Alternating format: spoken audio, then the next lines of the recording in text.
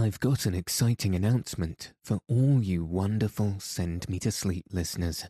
Our back catalogue is now publicly available and completely free. You can listen to all our episodes, even the ones that used to be premium exclusives. This includes voice-only episodes and wonderful books like The Wizard of Oz, The Adventures of Sherlock Holmes, Around the World in 80 Days, and so many more. So please do go back and find a brand new story to help you get a great sleep tonight.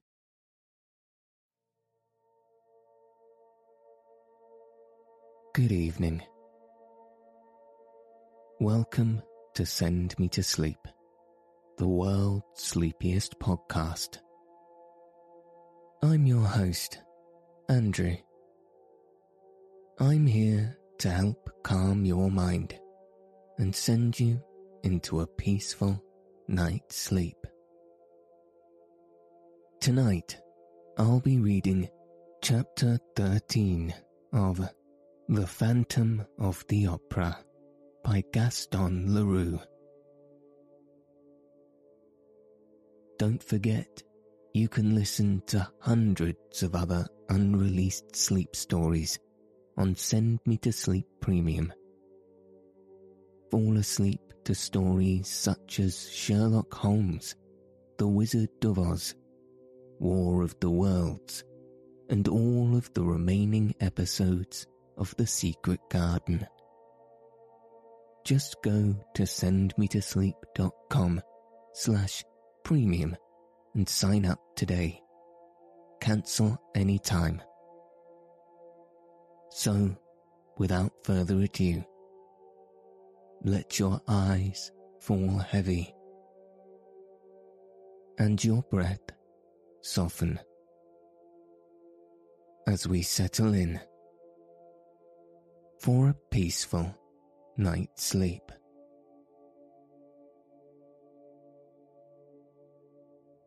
Chapter 13. A Masterstroke of the Trapdoor Lover. Raoul and Christine ran, eager to escape from the roof and the blazing eyes that showed only in the dark, and they did not stop before they came to the 8th floor on the way down. There was no performance at the opera that night, and the passages were empty. Suddenly, a queer-looking form stood before them and blocked the road. No, not this way. And the form pointed to another passage by which they were to reach the wings. Raoul wanted to stop and ask for an explanation, but the form, which wore a sort of long frock coat and a pointed cap, said, "Quick, go away quickly." Christine was already dragging Raoul, compelling him to start running again. "But who is he? Who is that man?" he asked. Christine replied, "It's the Persian." "What's he doing here?" "Nobody knows. He is always in the opera." "You are making me run away for the first time in my life. If we really saw Eric, what I ought to have done was nail him to Apollo's lyre, just as we nail the owls to the wall of our Brenton farms, and there would have been no more question of him. My dear Raoul, you would first have had to climb up Apollo's lyre. That is no easy matter." The blazing eyes were there. "Oh, you are getting like me now, seeing him everywhere. What I took for blazing eyes was probably a couple of stars shining through the strings of the lyre. And Christine went down another floor, with Raoul following her. As you have quite made up your mind to go, Christine, I assure you it would be better to go at once. Why wait for tomorrow? He may have heard us tonight. No, he is working, I tell you, at his Don Juan triumphant, and not thinking of us. You're so sure of that, you keep on looking behind you. Come to my dressing room. Hadn't we better meet outside the opera? Never, till we go away for good. It would bring us bad luck if I did not keep my word. I promised him to see you only here. It's a good thing for me that he allowed you even that. Do you know, said Raoul bitterly, that it was very plucky of you to let us play at being engaged. Why, my dear, he knows all about it. He said, I trust you, Christine. Monsieur de Chanier is in love with you and is going abroad. Before he goes, I want him to be as happy as I am. Are people so unhappy when they love? Yes, Christine, when they love and are not sure of being loved. They came to Christine's dressing room. Why do you think that you are safer in this room than on the stage? Asked Raoul. You heard him through the walls here, therefore he can certainly hear us. No, he gave me his word not to be behind the walls of my dressing room again, and I believe Eric's word. This room and my bedroom on the lake are for me exclusively, and not to be approached by him. How can you have gone from this room into that dark passage? Suppose we try to repeat your movements, shall we?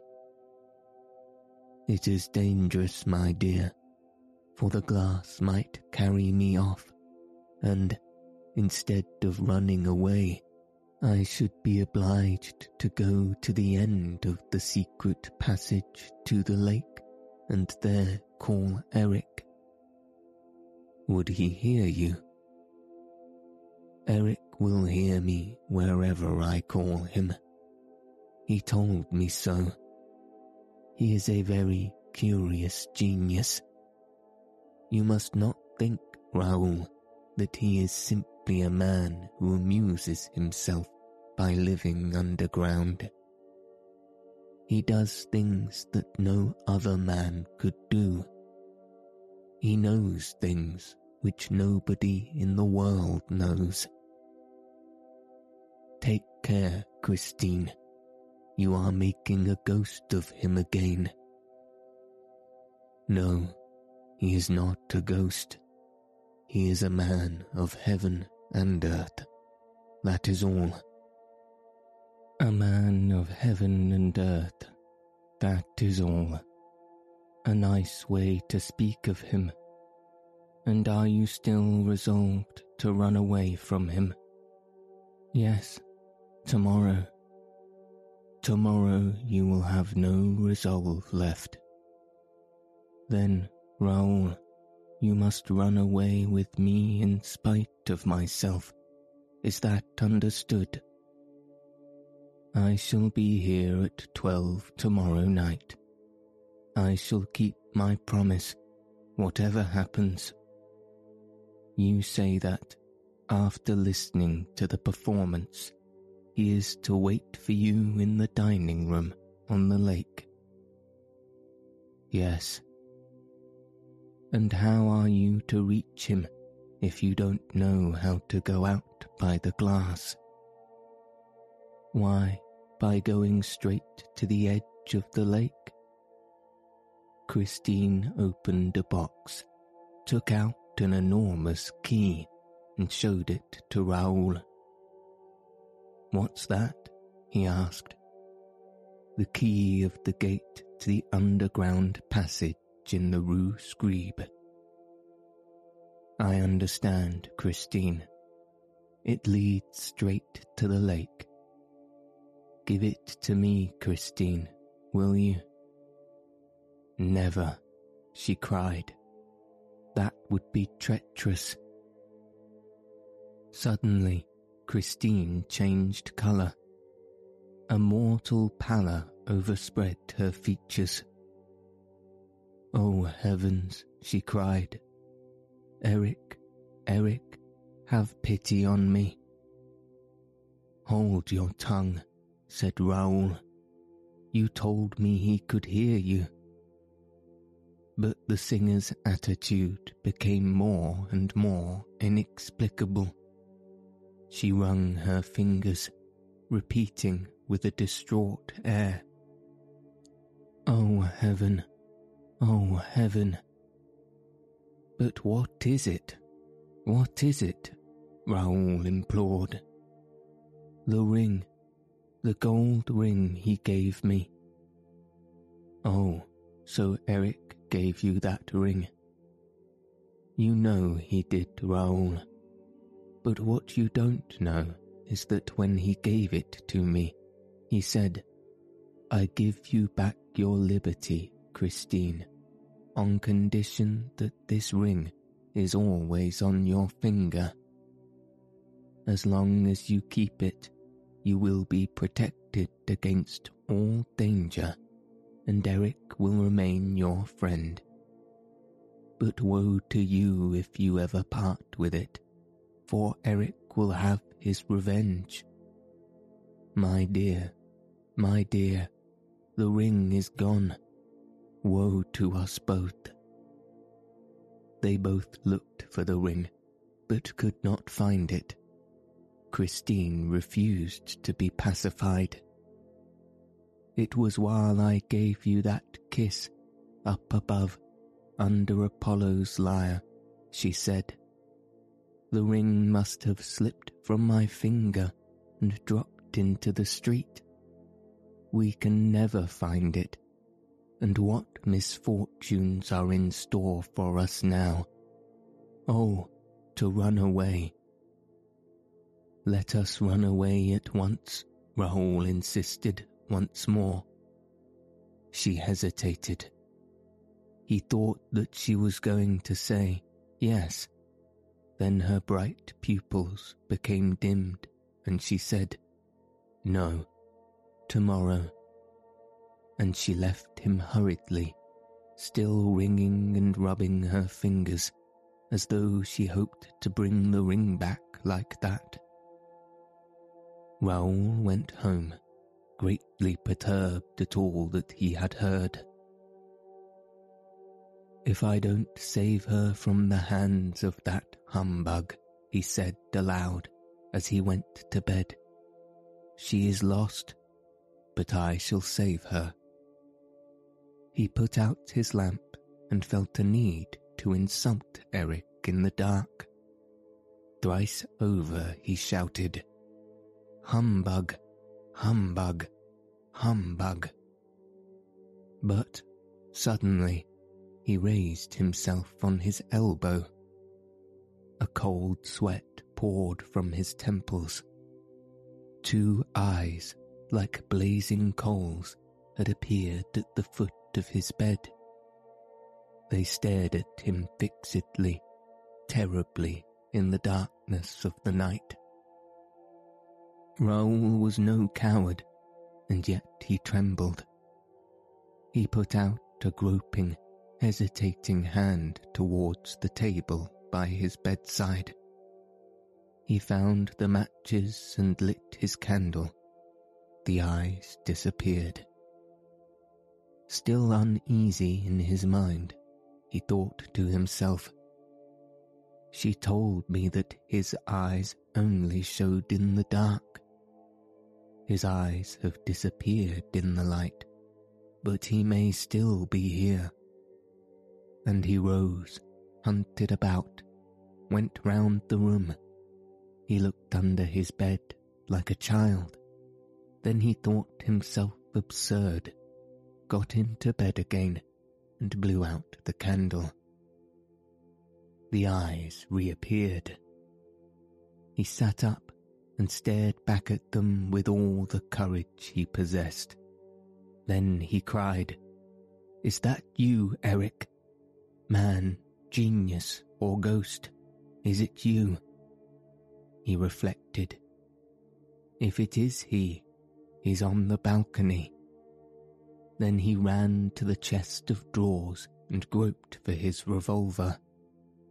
He opened the balcony window, looked out, saw nothing, and closed the window again.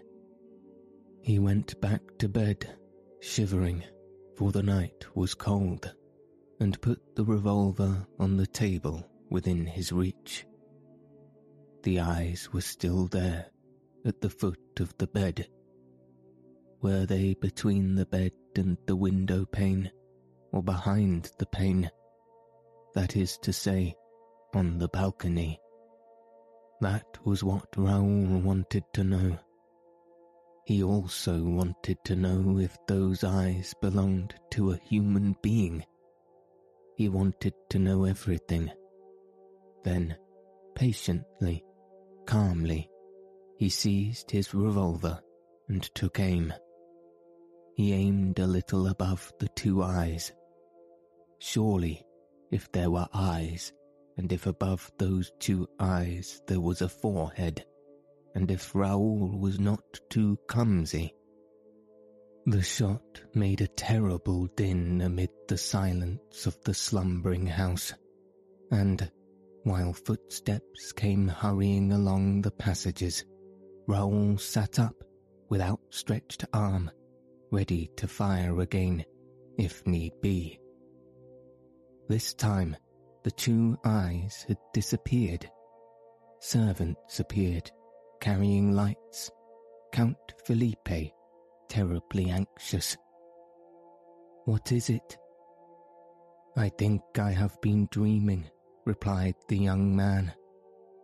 "I fired at 2 stars that kept me from sleeping." "You're raving. Are you ill? For God's sake, tell me, Raoul, what happened?" And the Count seized hold of the revolver.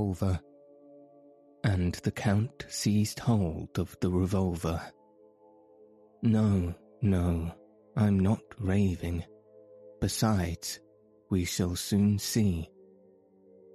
He got out of bed, put on a dressing gown and slippers, took a light from the hands of the servant, and, opening the window, stepped out onto the balcony. The Count saw that the window had been pierced by a bullet at a man's height.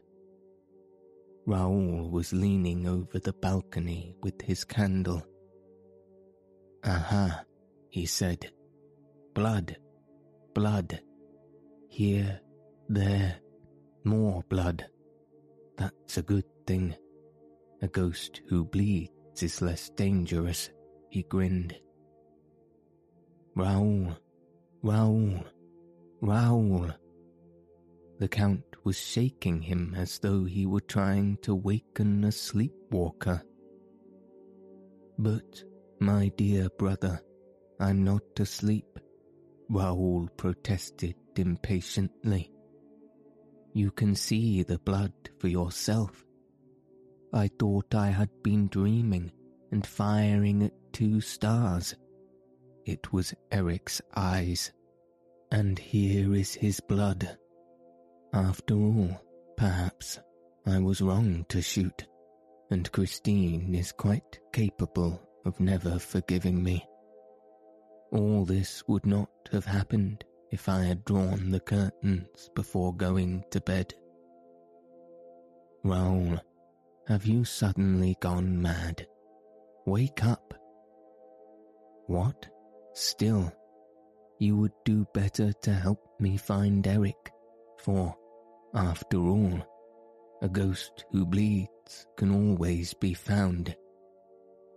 The Count's valet said, That is so, sir. There is blood on the balcony. The other manservant brought a lamp, by the light of which they examined the balcony carefully. The marks of blood followed the rail till they reached a gutter spout. Then they went up the gutter spout. My dear fellow, said Count Felipe, you have fired at a cat. The misfortune is, said Raoul with a grin, that it's quite possible. With Eric, you never know. Is it Eric? Is it the cat? Is it the ghost? No, with Eric, you can't tell. Raoul went on making these strange sorts of remarks, which corresponded so intimately and logically with the preoccupation of his brain, and which, at the same time, tended to persuade many people that his mind was unhinged. The Count himself was seized with this idea, and, later, the examining magistrate, on receiving the report of the commissary of police, came to the same conclusion. Who is Eric? Asked the Count, pressing his brother's hand. He is my rival, and if he's not dead, it's a pity. He dismissed the servants with a wave of the hand, and the two Chagnys were left alone. But the men were not out of earshot before the Count's valet heard Raoul say, distinctly and emphatically, I shall carry off Christine Daae tonight. This phrase was afterward repeated to Monsieur Foix, the examining magistrate, but no one ever knew exactly what passed between the two brothers at this interview. The servants declared that this was not their first quarrel. Their voices penetrated the wall, and it was always an actress called Christine Daae that was in question. At breakfast, the early morning breakfast, which the Count took in his study, Felipe sent for his brother. Raoul arrived silent and gloomy. The scene was a very short one. Felipe handed his brother a copy of the Epoch and said, Read that. The Viscount read. The latest news in the Faubourg is that there is a promise of marriage between Mademoiselle Christine Daae, the opera singer, and Monsieur le Vicomte Raoul de Chagny. If the gossips are to be credited, Count Felipe has sworn that, for the first time on record, the Chagnys shall not keep their promise. But, as love is all-powerful, at the opera as, and even more than, anywhere else, we wonder how Count Felipe intends to prevent the Viscount, his brother, from leading the new Margarita to the altar. The two brothers are said to adore each other, but the Count is curiously mistaken if he imagines that brotherly love will triumph over love pure and simple. You see, Raoul, said the Count, you are making us ridiculous. That little girl has turned your head with her ghost stories. The Viscount had evidently repeated Christine's narrative to his brother during the night, all that he now said was, "Goodbye, Felipe. You have quite made up your mind? You are going tonight with her?" No reply. "Surely you will not do anything so foolish. I shall know how to prevent you." "Goodbye, Felipe," said the Viscount again, and left the room.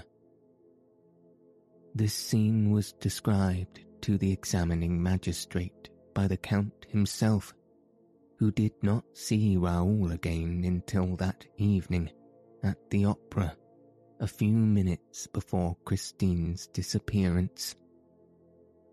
Raoul, in fact, devoted the whole day to his preparations for the flight. The horses, the carriage, the coachman, the provisions, the luggage, the money required for the journey, the road to be taken.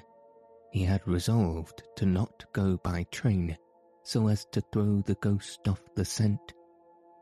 All this had to be settled and provided for, and it occupied him until 9 o'clock that night. At 9 o'clock, a sort of travelling barouche with the curtains of its windows closed down took its place in the rank on the rotunda side. It was drawn by 2 powerful horses, driven by a coachman whose face was almost concealed in long folds of a muffler. In front of this travelling carriage were 3 broughams, belonging respectively to Carlotta, who had suddenly returned to Paris, to Sorelli, and at the head of the rank, to Comte Felipe de Chagny. No one left the barouche. The coachman remained on his box, and the 3 other coachmen remained on theirs. A shadow in a long black cloak and a soft black felt hat passed along the pavement between the rotunda and the carriages, examined the barouche carefully, went up to the horses and the coachman, and then moved away without saying a word.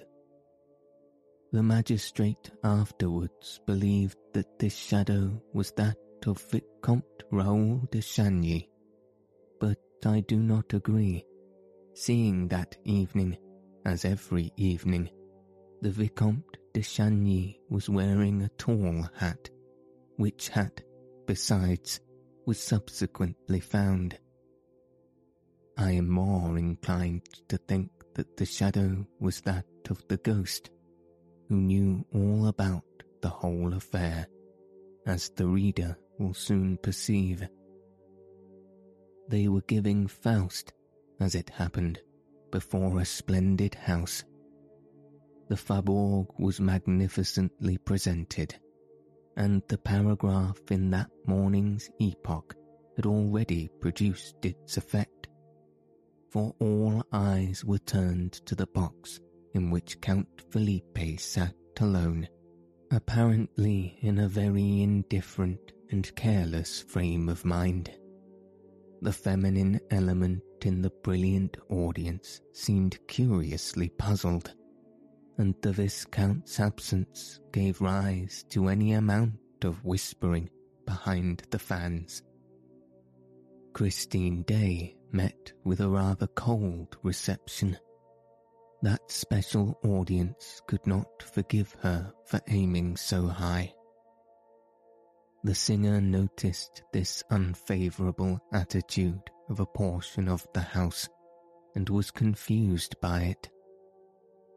The regular frequenters of the opera, who pretended to know the truth about the Viscount's love story, exchanged significant smiles at certain passages in Margarita's part, and they made a show of turning and looking at Felipe de Chagny's box when Christine sang. I wish I could but know who he was that addressed me.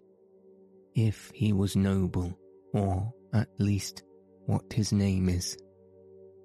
The Count sat with his chin on his hand and seemed to pay no attention to these manifestations. He kept his eyes fixed on the stage, but his thoughts appeared to be far away. Christine lost her self-assurance more and more. She trembled. She felt on the verge of a breakdown. Carolus Fonta wondered if she was ill, if she could keep the stage until the end of the garden act. In the front of the house, people remembered the catastrophe that had befallen Carlotta at the end of the act and the historic Coac, which had momentarily interrupted her career in Paris. Just then, Carlotta made her entrance in a box facing the stage. A sensational entrance. Poor Christine raised her eyes upon the fresh subject of excitement. She recognized her rival. She thought she was a sneer on her lips. That saved her. She forgot everything in order to triumph once more. From that moment, the prima donna sang with all her heart and soul. She tried to surpass all that she had done till then, and she succeeded. In the last act, when she began the invocation of the angels, she made all the members of the audience feel as though they too had wings. In the centre of the amphitheatre, a man stood up and remained standing, facing the singer. It was Raoul. Holy angel, in heaven blessed. And Christine, her arms outstretched, her throat filled with music, the glory of her hair falling over her bare shoulders, uttered the divine cry, "My spirit longs with thee to rest." It was at that moment that the stage was suddenly plunged into darkness. It happened so quickly that the spectators hardly had time to utter a sound of stupefaction, for the gas at once lit up the stage again. But Christine Daae was no longer there. What had become of her? What was that miracle? All exchanged glances without understanding, and the excitement at once reached its height. Nor was the tension any less great on the stage itself. Men rushed from the wings to the spot where Christine had been singing that very instant. The performance was interrupted amid great disorder. Where had Christine gone? What witchcraft had snatched her? Away before the eyes of thousands of enthusiastic onlookers, and from the arms of Carolus Fonta himself. It was as though the angels had really carried her up to rest. Raoul, still standing up in the amphitheatre, had uttered a cry. Count Felipe had sprung to his feet in his box. People looked at the stage, at the Count, at Raoul, and wondered if this curious event was connected in any way with the paragraph in that morning's paper. But Raoul hurriedly left his seat, the Count disappeared from his box, and while the curtain was lowered, the subscribers rushed to the door that led behind the scenes. The rest of the audience waited amid an indescribable hubbub. Everyone spoke at once. Everyone tried to suggest an explanation of the extraordinary incident. At last, the curtain rose slowly, and Carolus Fonta stepped to the conductor's desk and, in a sad and serious voice, said, "Ladies and gentlemen, an unprecedented event has taken place and thrown us into a state of greatest alarm. Our sister artist, Christine Day, has disappeared before our eyes, and nobody can tell us how.